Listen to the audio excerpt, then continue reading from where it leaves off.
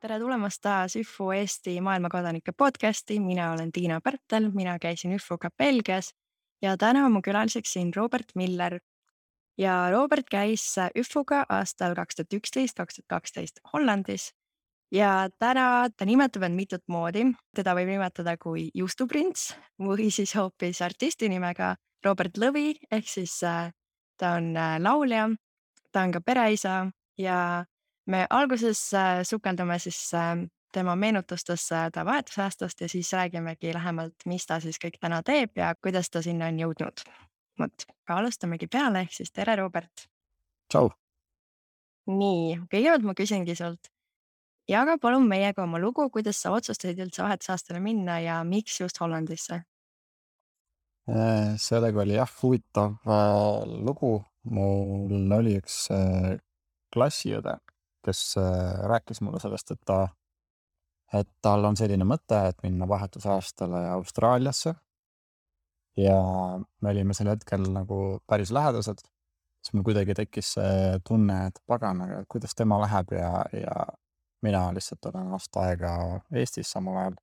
Tema saab mingi nii ägeda kogemuse ja mina jään lihtsalt siia. Et siis mul kuidagi sellest lihtsalt tekkis mõte, et ka natuke vaadata ringi, et mis seal pakutakse. Kuigi ma nagu väga tõsiselt seda esialgu ei mõelnudki. Siis mäletan, et mu ema ütles selle peale, kui ta kuulis, et ma neid erinevaid riike ja asju uurisin, et kuhu minna saab. Siis ema ütles kohe, et aga mine ka kuskile.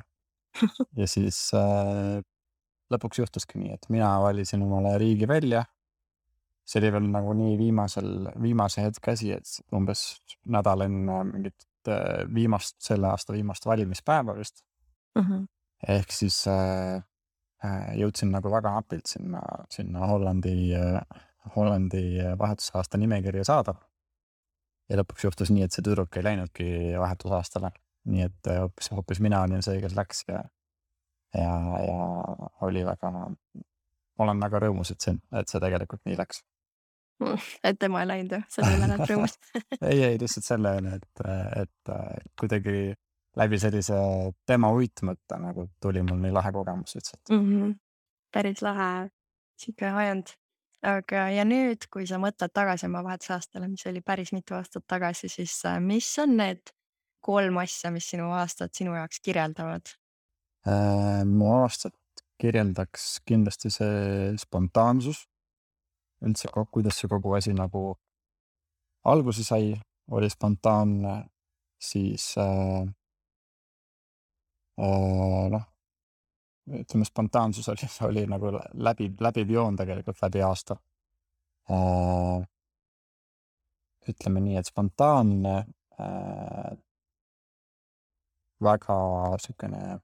väga teistsugune kultuuriruum ja ütleks veel, et võib-olla see keel nagu, ma ei tea, kas seda saab nimetada kolmandaks asjaks sellises kontekstis, aga ma nimetaks keele õppimise kolmanda asjana, et need olid nagu põhiasjad. Okei, väga lahe. Mul on juba väga uudishimulik, mis see spontaansus seal läbi aasta siis tähendas, kas sul on mingisuguseid põnevaid näiteid sellest? Nojah, selles mõttes esiteks jah, kuidas see kõik algas, et ootamatult see mõte tuli ja juba ma olin valimispäeval ja juba olingi nagu minejate nimekirjas. Siis minu pere leidmine, siis mulle pere leidmine nii-öelda YFU kaudu jäi ka üsna viimasele hetkele. Ja see oli ka selline huvitav olukord, et alguses mulle pakuti ühe üksikisa juurde perekonda minemist. Ja millele mul siis anti nagu valida, et kas ma soovin või mitte. Ma ütlesin, et ma pigem ei soovi, kuna ma olin üksiklaps Eestis ka, siis ma pigem mõtlesin, et oleks lahe, kui oleks ikkagi selline perekogemus. Ja sain, mis tahtsin, järgmine pakkumine oligi väga suur pere. Nii et see oli siis üks Hollandi pere, kus oli 8 last. 8 last? Wow. Ja siis ma mõtlesin, et kuna ma seda pere kogemust soovisin, siis järelikult see oligi minu jaoks loodud. Et siis sinna ma läksin. Ja kui ma esialgu unistasin sellest, et ma arvan nagu igaüks, et Hollandi puhul mõtleb, et ikka Amsterdami minek ja sükene hästi liberaalne ja kõik on selline hästi avatud ja nii edasi. Kõik, mis Amsterdamiga nagu kaasas käib, siis mulle üllatuseks esialgu nagu väikseks šokiks tuli see, et ma läksin Hollandi ühte kõige kristlikumas regiooni. Sellega oli siis ka see pere suurus seotud ilmselt. Et võib-olla see spontaansus nagu algaski sellega, et ma lihtsalt võtsin nagu hästi palju selliseid asju vastu, millega ma polnud nagu pikalt ette arvestanud. Aga lõpuks mängis see kõik nagu väga lahedalt välja. Wow, kõlab tõesti põnevalt. Ma ei ole kuulnud kedagi, kellel oleks 8 last peres. Ja see pere oli 8-lapseline, seal koha peal nagu sisse-välja käis neid nagu tihti väga palju, aga koha peal kogu aeg elas ainult üks. Aga see peretunne oli ikkagi seal nagu suure peretunne, sellepärast, et nad elasid hästi lähedal ka üksteisele paljud, et kogu aeg oli nagu majarahvast täis. Aga kuidas üldse su igapäev seal välja nägi? Kui oligi pere oli seal lähedal ja käidi külas ja kuidas sul koolipäevad välja nägid ja kas sul oli mingid hobisid ja kuidas sellega oli?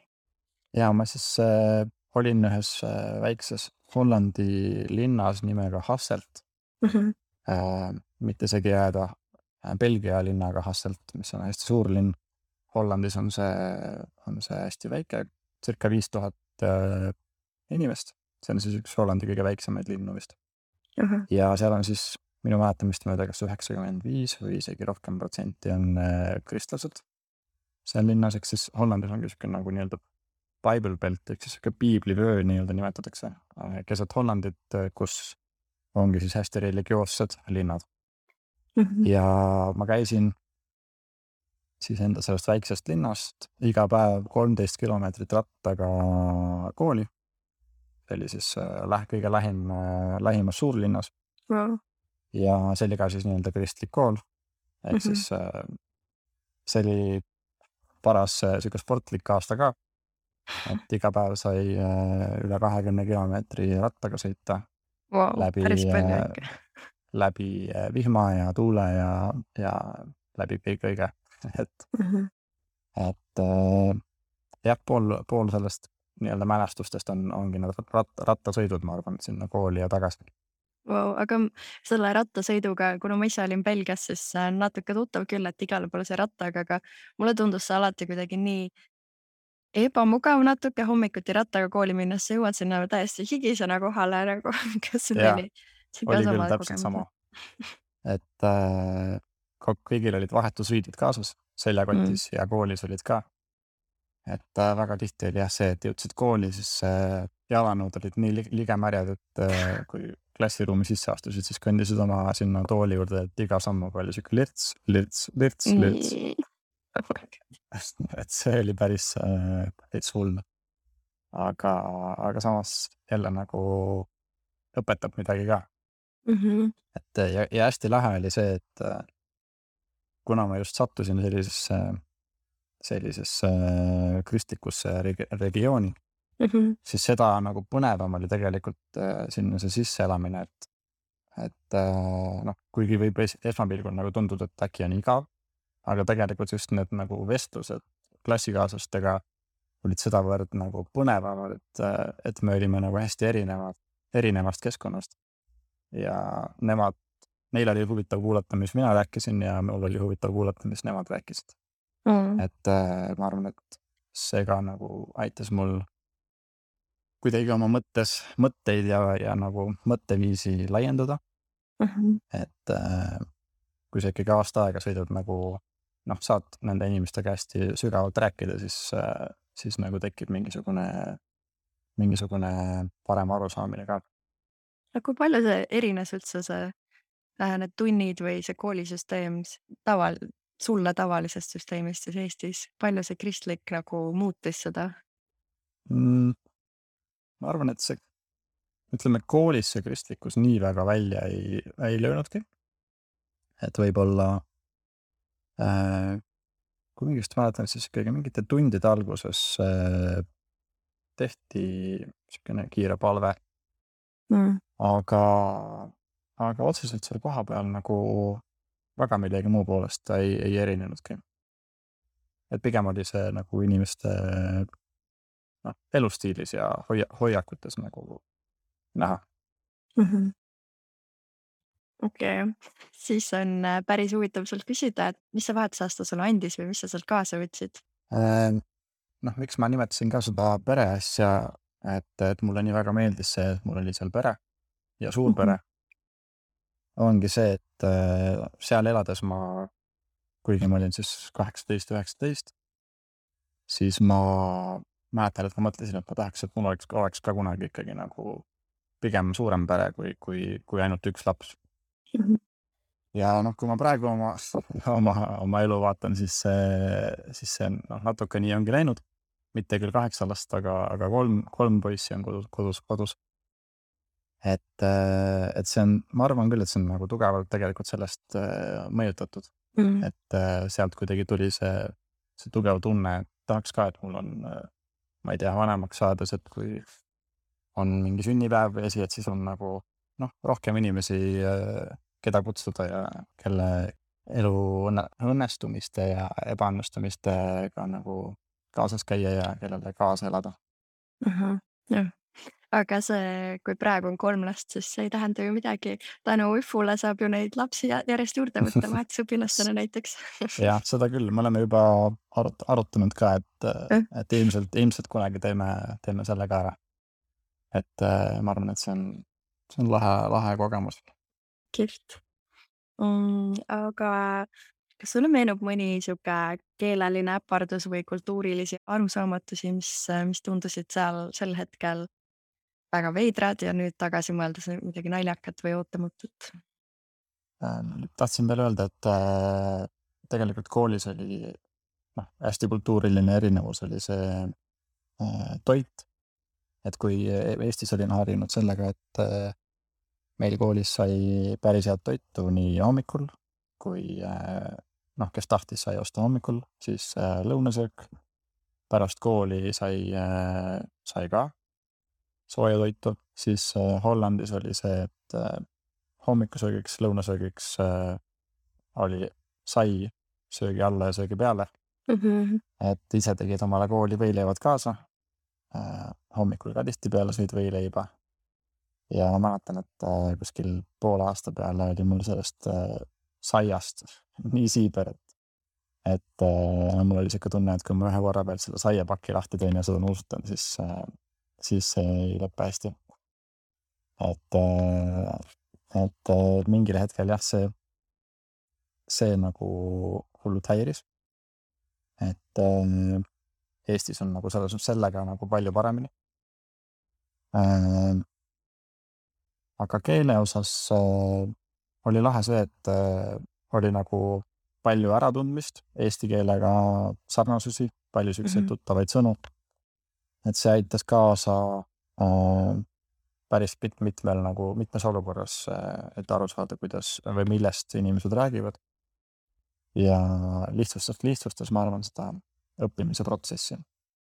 Et kuskil seal detsembri, jaanuari vahel, kui augusti lõpus vist läksin vahetusaastale, siis detsembri keskpaigas või kuskil seal me leppisime kokku perekonnas, et me enam inglise keelt üldse ei räägi.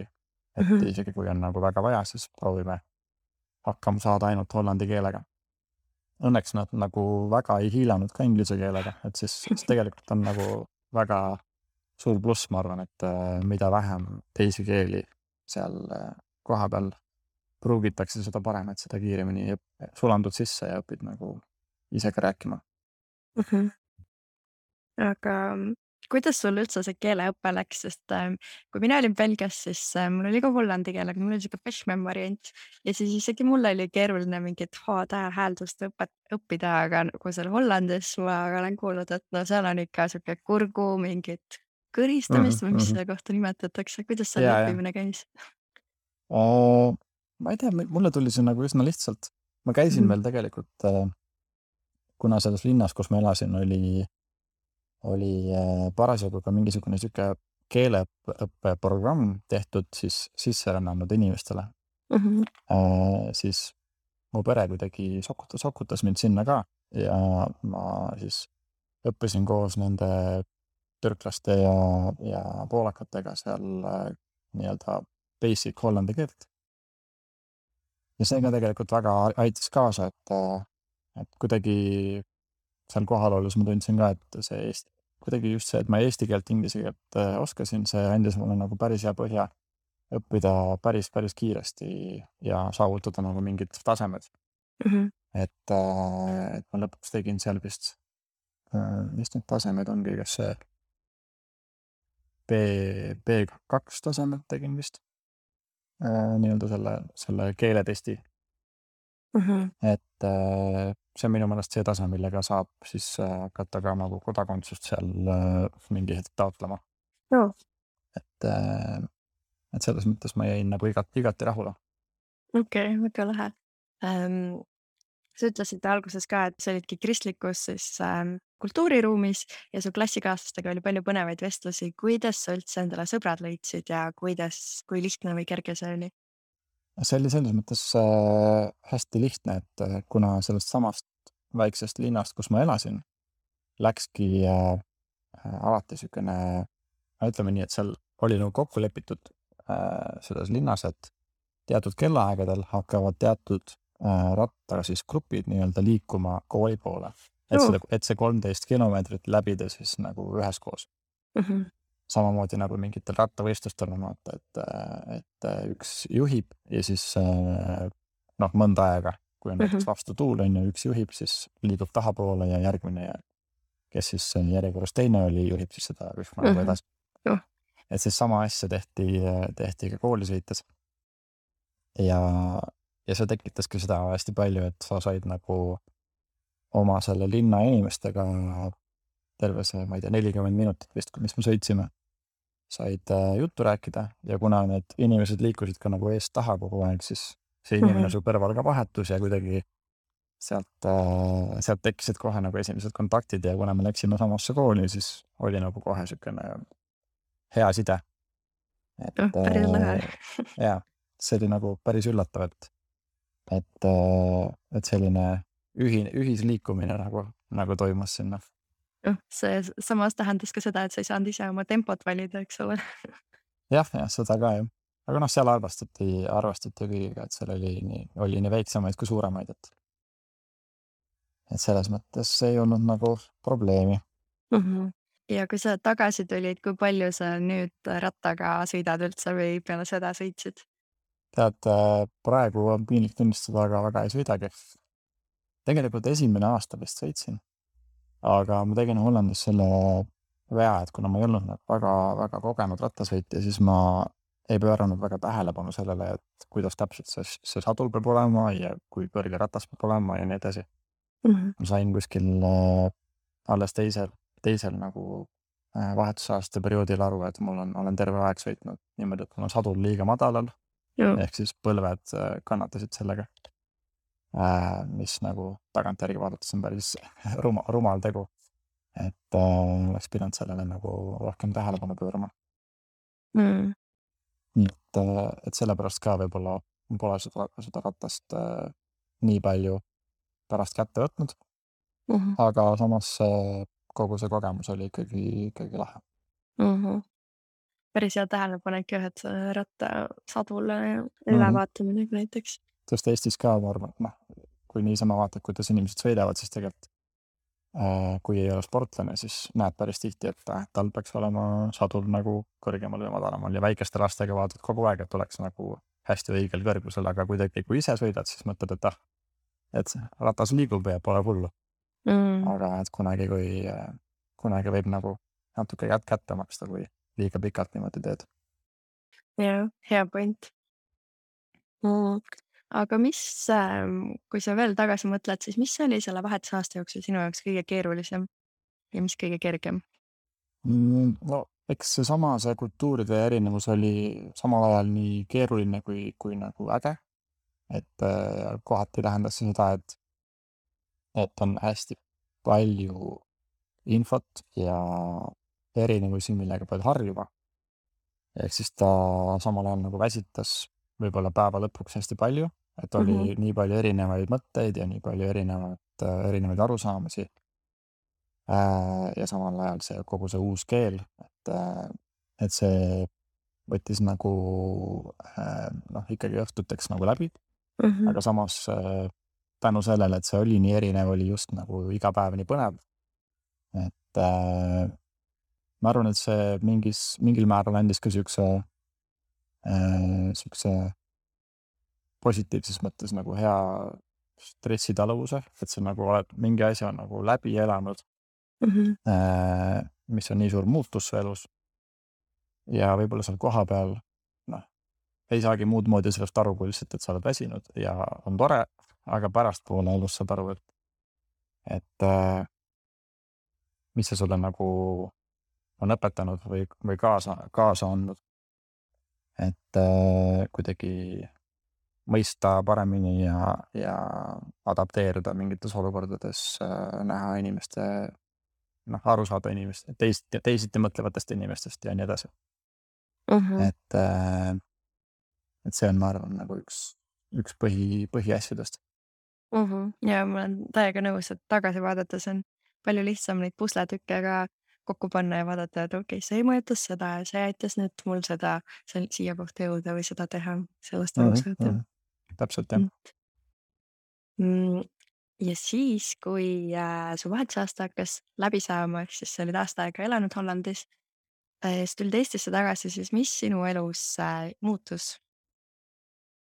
Muutus see, et ma sain kohe toreda tööpakkumise hollandikeelsesse kõnekeskusesse Eestis.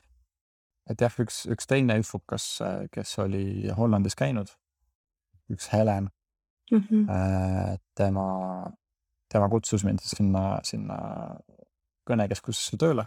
See oli siis Eestis tegutsev kõnekeskus, kes müüs reise hollandlastele ja belglastele.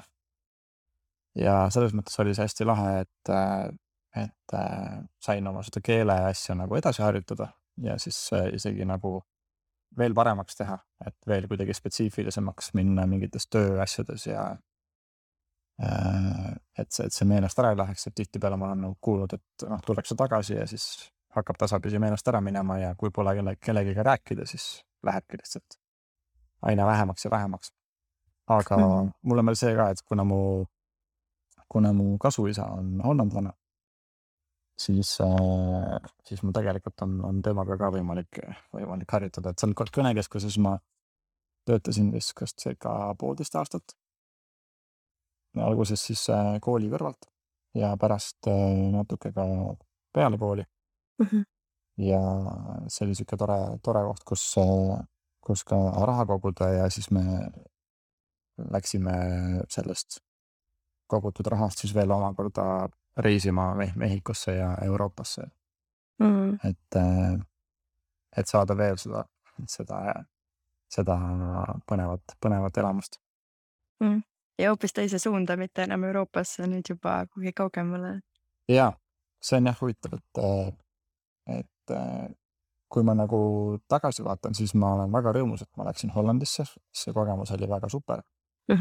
Aga siis nagu mingi hetk, kui me läksime Mehhikosse, siis ma mingi hetk hakkasin mõtlema, et aga kui ma tegelikult saaksin uuesti valida, et kas see äkki oli liiga turvaline valik Hollandisse minna, et äkki oleks saanud nagu veel ekstreemsemalt midagi õppida ja midagi uut avastada. Et samas ei ole nagu, ma ei mõtle üldse mingi kahetsusega millegile tagasi, aga jah, kui ma Mehhikos olime 2 kuud, siis ma seal ka mõtlesin, et tegelikult kui oleks ikkagi Mehhiko valinud, see oleks ka väga lahe olnud. Et jah, igal kohal omad võlud kindlasti. Jaa, see on täiega tõsi. Minu arust on täpselt niimoodi, et need, kes on käinud kuskil hästi kaugel, kes Mehhikos või Peruus või kui saab minna Peruusse üldse, Paraguay's ja Uruguay's ja seal riikides või Tšiilis, siis nad tavaliselt on mingi, kui ma läks uuesti, läks kuhugi lähedale, et on lihtsam tagasi külna minna. Ja need, kes on käinud siin Euroopas või lähedal, ütlevad, et aga tegelikult võib-olla läheks kaugemale, et seal on suurem kultuuri erinevus. Ja, täpselt jah. Et Mehhikos oli jah naljakas see, et seal nagu kuna ma olen niisugune pigem blondide juustega ja pikem poiss, siis seal tekkis kohe niisugune kuulsuse tunne tänaval, et kõik vaatasid järgi ja oli nagu niisugune teistmoodi huvitav. Et Hollandis pigem olin nagu tavaline poiss, vaata. Vot. Jah. Vot see on küll päris huvitav. Ühesõnaga, sa tulid tagasi, sa töötasid kõnekeskuses, harjutasid veel keelt, kogusid raha, käisid reisimas kaugemal ja täna sa tegeled ka muusikaga, sul on ka artisti nimi Robert Lõvi. Kuidas su teekond muusikasse üldse algas ja kuidas see on kulgenud? No teekond muusikasse algas, ma arvan, et ütleme kooli ajal või isegi enne kooli. Ma mäletan, kuidas ma väiksena, siis kui esimesed CD-d vist vanematel õnnestus kuskilt soetada, siis meil oli kodus mingi indiaani muusikaplaat ja siis ma kuskil 5-aastasena vist kuulasin nagu kogu aeg seda sama plaati. Minust on 10 pilte, kuidas ma lihtsalt olen pikali ja kuulan indiaani muusikat.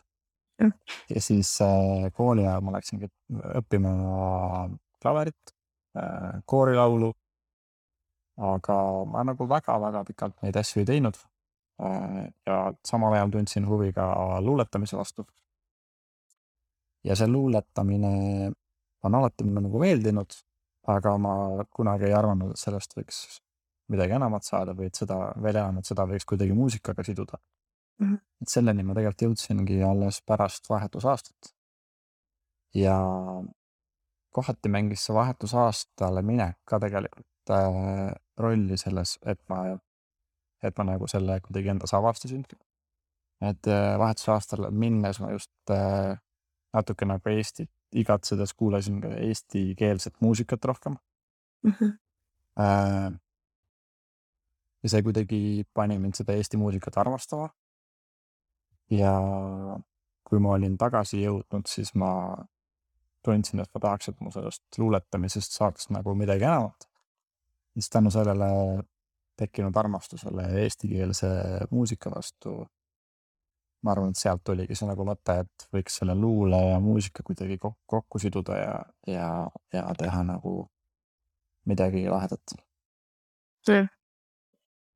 Ja ühesõnaga siis tagasi tulles hakkaski nagu samm-sammu haaval see asi minema, et tegin lihtsalt kodus oma esimesed mingisugused demod. Kuskil kellegi juures stuudios sain esimese laulu tehtud. Siis seda välja anda oli väga selline ärev hetk, et siuke tunne nagu tuleks kapist välja või oleks alasti kõigi ees. Et enda kirjutatud loomingut esitada. Aga kuna see võeti nagu üsna hästi vastu, siis tegin edasi ja üks nii-öelda asi viis teiseni, üks kohtumine kellegiga viis jälle järgmise kohtumiseni ja kuidagi jõudsin siis selleni, et mulle pakuti siis, kuidas see eesti keeles on, plaadilepingut nii-öelda. Siuksest plaadifirmast nagu Royal Records, kes siis põhiliselt haldabki või toimetab nii-öelda räppmuusikutega. Ja see on sellepärast nagu hästi lahe võimalus olnud, et seal on meil oma nii-öelda stuudioruumid, kus meil nii-öelda kõigil artistidel, kes seal siis on nagu oma võtmed. Et saab lihtsalt minna ja muusikat teha siis, kui tunned, et tahad. Ta annab hästi palju siukest loomingulist vabadust. Ja siis 2019 aasta lõpus andsin esimese plaadi välja. Ainult udu. Palju õnne, nii lahe. Ja, et see teekond oli hästi lahe ja lahe on praegu nagu tagantjärgi mõelda, et kui ma mingi hetk mingi hetk mõtlesin sellest muusika nagu tegemisest, et ma praeguseks hetkeks olen mitte, et must oleks saanud mingisugune üle Eesti kuulus staar, aga lihtsalt on lahe fakt see, et nagu, et ma olen saanud teha koostööd mingite muusikutega, kelle loomingule ma olen alt üles vaadanud, et viimane lugu tuli Liisi Koiksoniga, kelle häält ma olen alati armastanud juba väiksest peale. Ja võib-olla huvitav, et ühest otsast tegin koostööd Liisi Koiksoniga ja teisest muusikamaastiku äärest tegin koostööd Babylõustaga, et on nagu igast põnevaid asju tehtud. Ja see tundub nii kihvt, et sa teed koostööd ka teiste tuntud nimedega. Kuidas need koostööd üldse sünnivad? Kas sina mõtlesid välja, et et ma tahaks teha Liisi Koiksoniga koostööd ja helistasid talle või see sündis kuidagi hoopis teistmoodi? Liisiga oli jah niimoodi, et kui ma plaadi välja andsin, siis ma mingis raadiointervjuus mainisin, et küsiti, et kellega ma tahaksin veel koostööd teha, siis ma ütlesin, et olen mõelnud, et kunagi tahaks Liisi Koiksoniga teha, onju. Aga pigem sel hetkel ei olnudki nagu mõeldud nii, et ma nüüd olen juba plaaninud, et homme lähen pakun talle midagi. Et aga kuidagi asi läks nii, et aasta hiljem oli mul lugu kirjutatud, kus ma tundsin, et aga see võikski olla just see Liisi Koiksoni lugu. Ja siis ma võtsin nagu ühendust ja ta tuligi sinna stuudiosse meile ja tegime ühe korraga ära ja oligi kõik. Et väga lahe kogemus. Väga lahe. Ja Babylõustaga oli, ütleme jah, tutvuste kaudu, et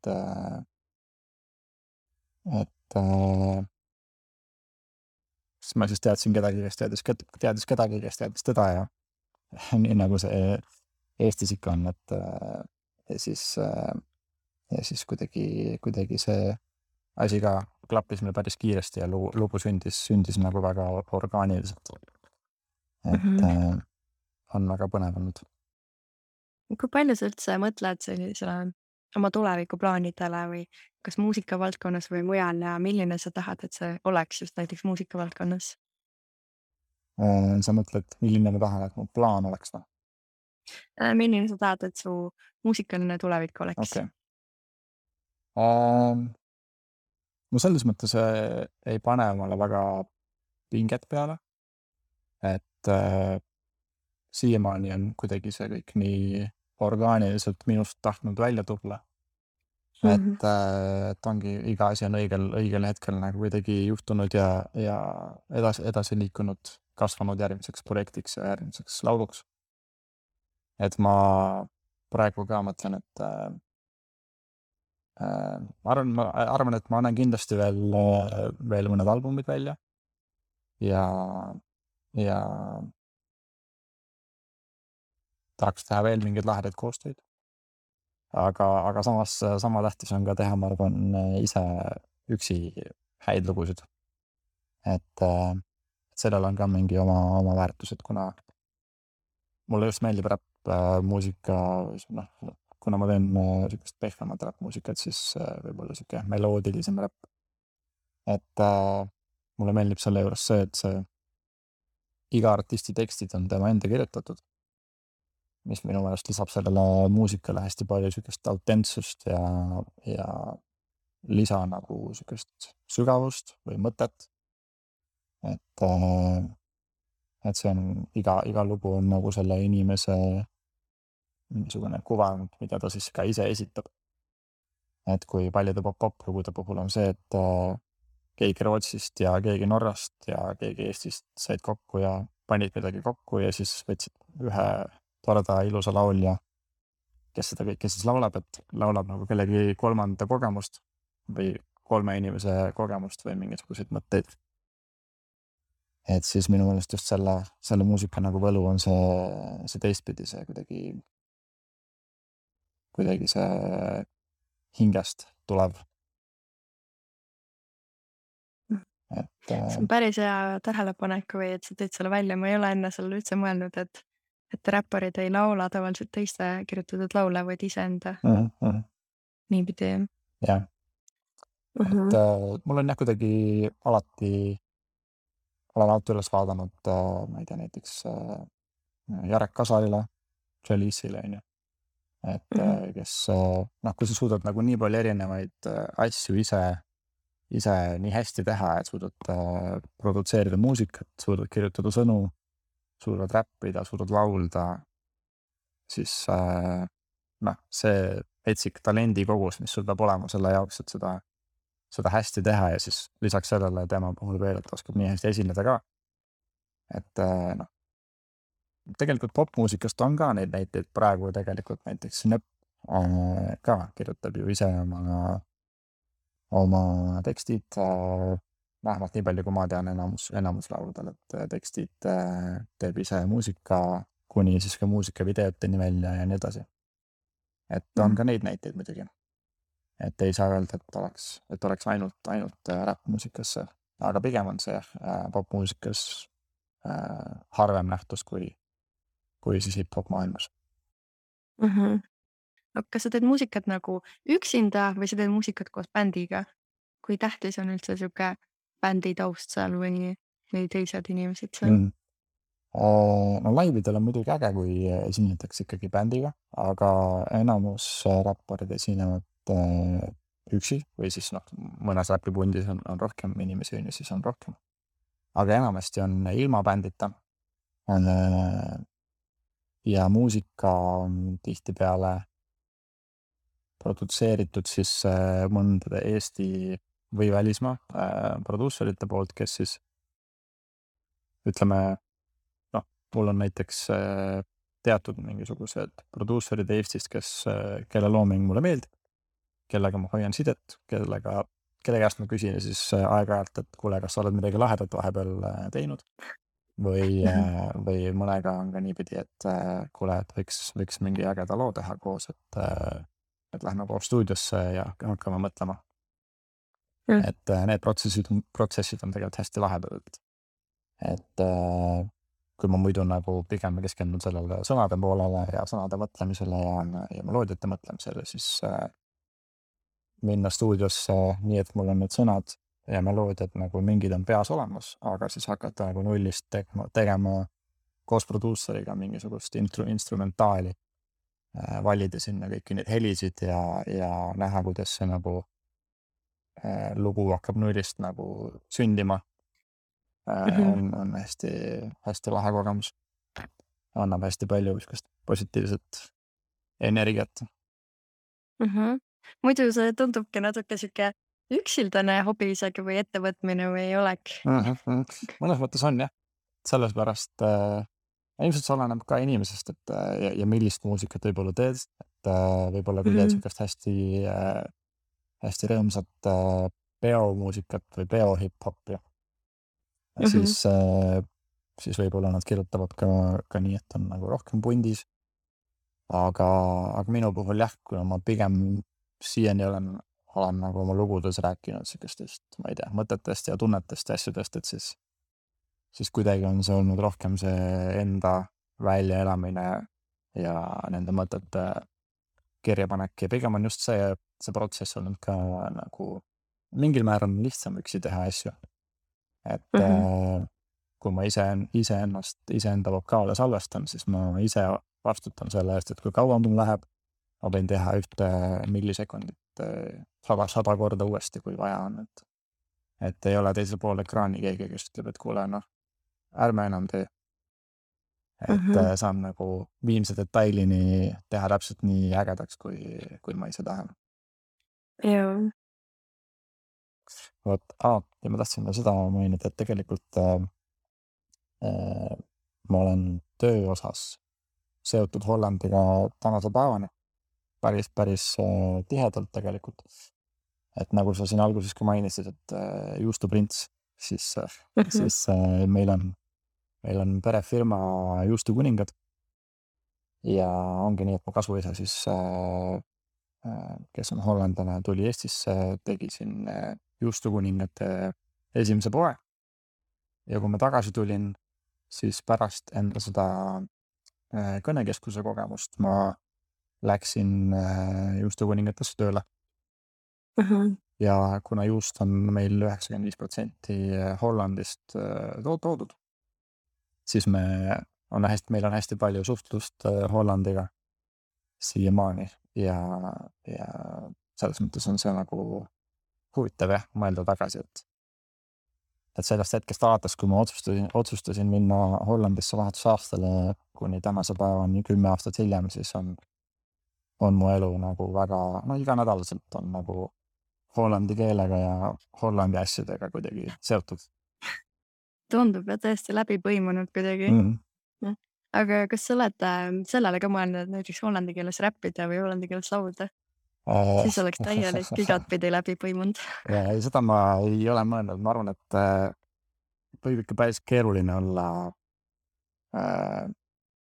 ütleme sellise uue keelega hakata päris muusikat tootma või ütleme, kas lihtsamat muusikat võib-olla küll oleks nagu võimalik, aga samas pead seda keelt ikkagi nagu nii läbi ja lõhki tundma, ma arvan, et teha nagu super head muusikat. Et emakeelega on ikka nagu tunduvalt lihtsam oma, täpselt öelda seda, mida tahad öelda muusikas. Et sa mainisid seda juustu ja juustukuningaid ja juustuprintsi. Kas selle juustukuningates ongi nii, et nimetused on juustuprints, juustuprintsess ja nii edasi? See on meil pigem natuke naljaga, aga jah, see kasuisa on siis meil nii-öelda nagu see juustukuningas oli, kuna juustukuningad on firma, siis keegi nagu tundub, et peaks ju kuningas olema. Ja siis lihtsalt minu üle on nalja visatud, et ma olen see juustuprints. Et ma tegelikult hakkasin juustukuningates pihta siis laos töötamisest, siis läksin juustupoodi tööle, siis mingi hetk sain juustupoe juhatajaks, siis juba mitmete poodide juhatajaks ja siis praeguseks tegelen absoluutselt kõigega, et hulgimüügiga, kliendisuhetega, uute toodete sissevõtmisega, poodide avamisega ja nii edasi, et päris lahe on selliseid erinevaid asju teha ja proovida. Tundub tõesti siuke, kirjeldab väga hästi see kogu seda eelmist juttu ka, et üks samm viib järgmiseni ja muudkui kasvab ja sama tundub siin juustupoes ka. Ja, täpselt. Väga lahe. Et kui kuskilt hakkad tasapisi minema, siis on nagu ei tea täpselt, milleni see võib viia. Et selles mõttes on nagu põnev olnud. Aga kõikide selle tegemiste kõrval siis muusika, juustupood, lapsed, pere, milline see tasakaal üldse nende asjade vahel on? Eks seda tasakaalu on muidugi vahepeal keeruline leida ka. Et kogu see tasakaalu leidmine ongi, ma arvan, õnneliku elu võti. Et kui lased nagu keskendud ühele nendest asjadest mingil ajaperioodil liiga palju, siis kuskil ikkagi midagi kannatab. Et näiteks plaadi tegemise periood ikkagi oli päris intensiivne, et kui keskenduda hästi palju muusikale, siis paratamatult, ma ei tea, kodune elu on nagu veidi keerulisem, et rohkem on naise õlgadele pandud.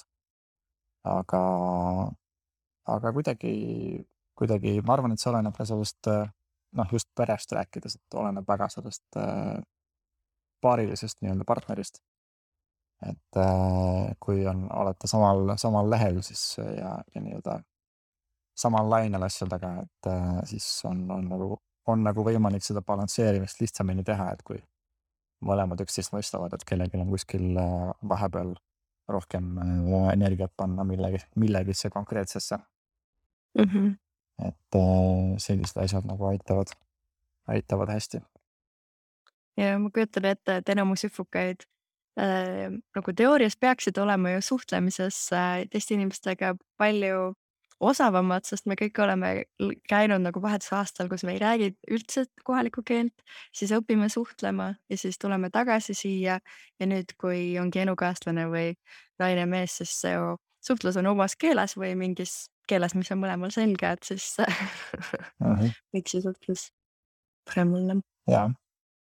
Ei, seda on jah paljud küsinud, et kuidas on üldse võimalik, et nii noor ja 3 last, et siis ma tihtipeale räägin ka sellest Hollandi kogemusest, kust see nagu minu jaoks sai nagu kuidagi sai mingi tähenduse, see erilise tähenduse nii-öelda see suurema pere loomine, aga jah, ja ütleme nii, et seda kest õnnelikku suurt pere saab ikkagi hoida ainult siis, kui nagu partner on ka väga, väga õige. Et muidu võib päris keeruline olla. See on nüüd kihvt või jah, tähtis. Ja meil on ka see lahe asi, et kuna meil mõlemal on see vahetusaasta kogemus selja taga, siis on siuke ühendav faktor. Et on selline põnev asi selja taga, mis on nagu palju õpetanud. Mõlemale muidugi ka erinevaid asju, aga samas ka sarnaseid asju mingil tasandil nagu. Kui te mõlemad olete käinud vahetusaastal, kas siis on automaatselt on mõte seal suunas, et lapsed peavad ka minema vahetusaastale või? Me oleme mõelnud küll sellele muidugi, et kui lähevad, siis võiks seda kindlasti toetada. Muidugi ei saa öelda, et nad peavad minema, aga ma arvan, et me saamegi lihtsalt rääkida, et kui lahe kogemus meil oli ja eks nad siis saavad ise otsustada, et kas ja kuhu nad tahavad minna. Et eks siis näeb, kas mõnda pigem, mõnel jääb võib-olla kõrva rohkem see, et issi mõtles, et Mehhiko oli päris lahe, et peaks ikka sinna minema ja et kuidas need asjad hakkavad neid omakorda mõjutama. Aga ma arvan küll, et see on päris tõenäoline, et keegi neist läheb vahetusaastale. Jah. Ja kui ütleme nii, et nad läheksidki, ütlevad, et nad nüüd lähevad, on piisavalt vanad ja ongi oma riigi välja valinud, siis millised oleksid sinu nõuanded neile kaasa? Ma arvan, et see võikski olla see, et minna võimalikult avatud meelega ja liiga vähe nagu, või võimalikult vähe ette mõelda, et see saab olema selline või see kogemus saab olema nagu midagi sellist, et hästi nagu ette kujutada. Et ma arvan, et see päevalt enamus inimestel ma kujutan ette, et see kogemus tegelikult on nagu midagi hoopis võimsamat või hoopis midagi, võib-olla läheb nagu täiesti teist teed, kui nad nagu esialgu juba arvasid, et see võib minna. Aga kui oled sellele nagu piisavalt avatud, siis ma arvan, et see on igal juhul äge. Et lihtsalt mis nagu mõne, igal aastal ikkagi on ka neid õpilasi, kes tulevad tagasi, mis iganes põhjustel mingid asjad ei klapi, et ma kujutan ette, et mingi osa ongi võib-olla ka see, et keegi on loonud omale hästi suured ettekujutused, et see peab olema täpselt selline ja aga see pidi minema nii, aga kui sa nagu hoiad pigem neid kaarte nagu avatuna ja lased sellel kogemusel lihtsalt tulla nagu, siis see võib olla võimsam, et sa ei sea nagu mingisuguseid piire endale või täpselt kujutlusi. Ja tundub, et väga kasulikud nõuanded. Ma nüüd lõpetuseks küsiksin, tegelikult sa juba vastasid sellele, ma küsin, kas sa võib-olla tahad meelt muuta, aga kui sa läheksid täna uuesti vahetusaastale, siis mis riiki sa nüüd läheksid, kas see on Mehhiko või see oleks mingi muu? Kas kui ma praegu läheksin, siis ma läheks esimese korra asemel või?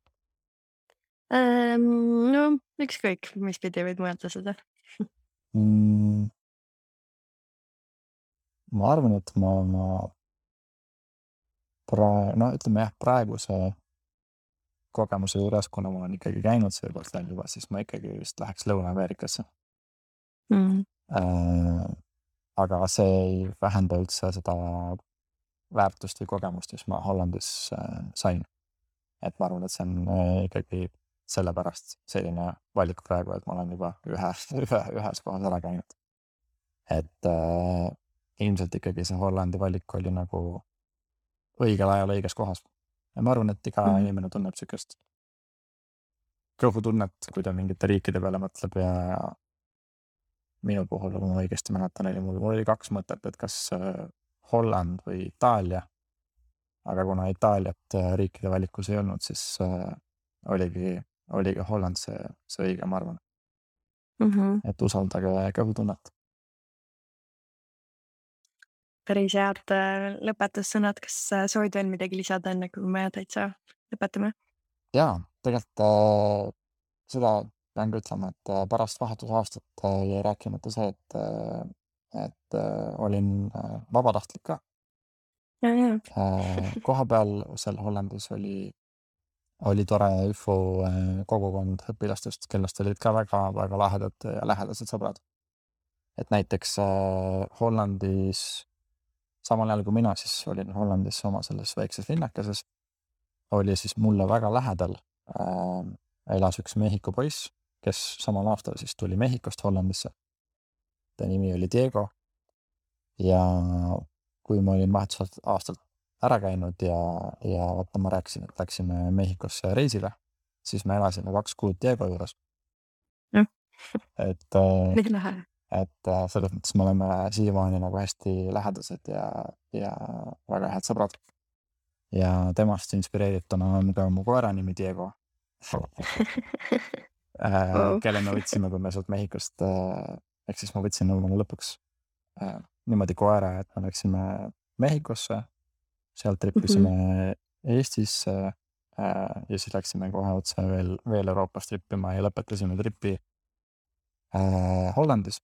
Nii et Hollandist võtsime koera omale Eestisse ja kuidagi tundus äge panna siis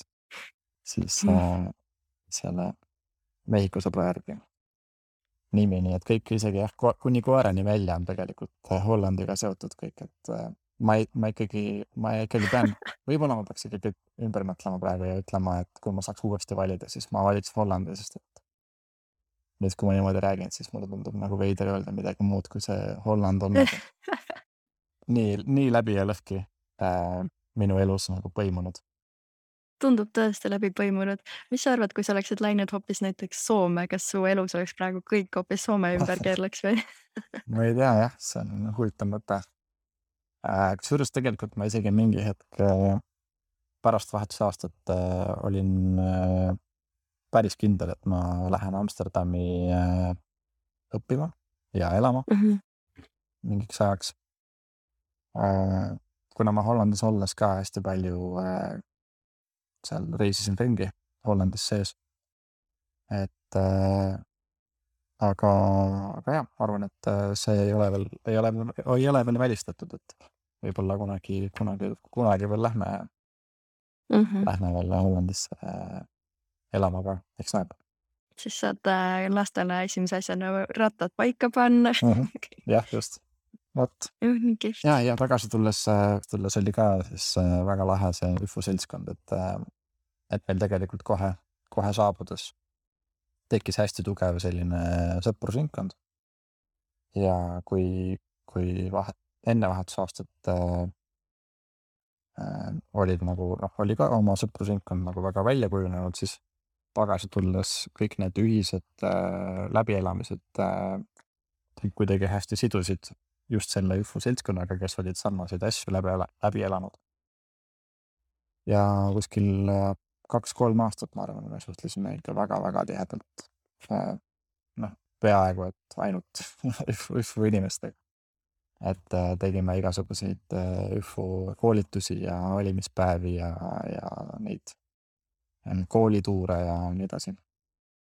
Et kõik see on ka tegelikult väga nagu lahe olnud ja hästi palju õpetanud, ma arvan. Mhm. et see on ka suur väärtus just selle YFUga minemise juures, ma arvan. Et sa saad justkui tagasi tulles seda kogemust pikendada või oledki Jah, täpselt. ümbritsetud teistega. Et siis ongi hästi pikalt on hästi lahe rääkida kogu sellest elamusest ja avastada, kuidas teistel oli ja et see on vinge. Vau. Nii põnev on olnud kuulata su tegemistest ja see on tõesti nii naljakas, et kõik on nagu nii Hollandi ümber põimunud ja muutunud. Ma kusjuures ise nagu sellele igapäevaselt enam ei mõtlegi, et praegu sellest nagu niimoodi rääkides on päris naljakas äratundmise hetk, et Holland mängib jah väga suurt rolli siiamaani. Hollandi tunnusvärv on oranž, eks ole, kas sul ongi oranž värv on ka kuskil seal igal pool ümberringi või? Kusjuures Nii Hollandi ei ole veel. ei ole, aga kui praegu näeks mu videopilti, siis juustukerad on mul küll väga lähedal. Suur aitäh sulle, et sa tulid siia minuga rääkima ja oma aastat meenutama ja oma tegemisi jagama. Ja aitäh, et kutsusid. Oli väga tore. Ja kõikide kuulajatega kohtume juba järgmises YFU podcasti episoodis.